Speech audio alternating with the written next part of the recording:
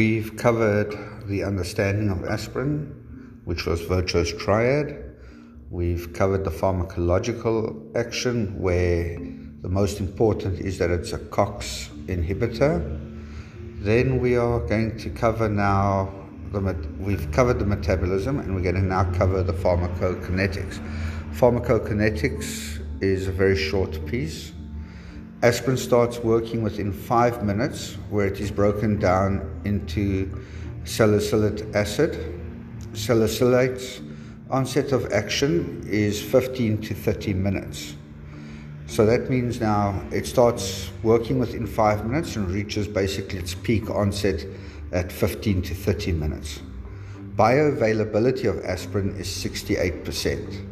So in other words, if we give a 325 milligram dose, then only 68% of that dose is used. Salicylate has an estimated half-life of 2 hours. It is therefore recommended to administer a second dose at 4 hours. This is dependent on the dose administered and the retention of the medication within the system. Hepatic impairment, so liver, if the person's got hepatitis, liver cirrhosis, and jaundice, those things. And then also kidneys, renal function, if that's not working properly, then it may retain the salicylate in a system longer. So your plasma levels will be higher for longer.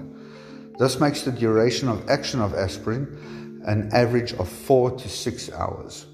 So where normally the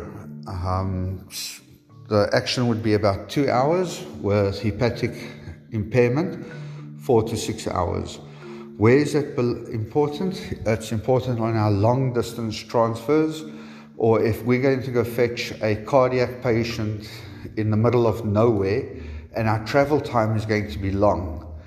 And let's say we are traveling 3 hours, so we've given our first dose of aspirin. After 2 hours on the trip, we will give a second dose of aspirin. Something we need to try remember and try implement on a more regular basis.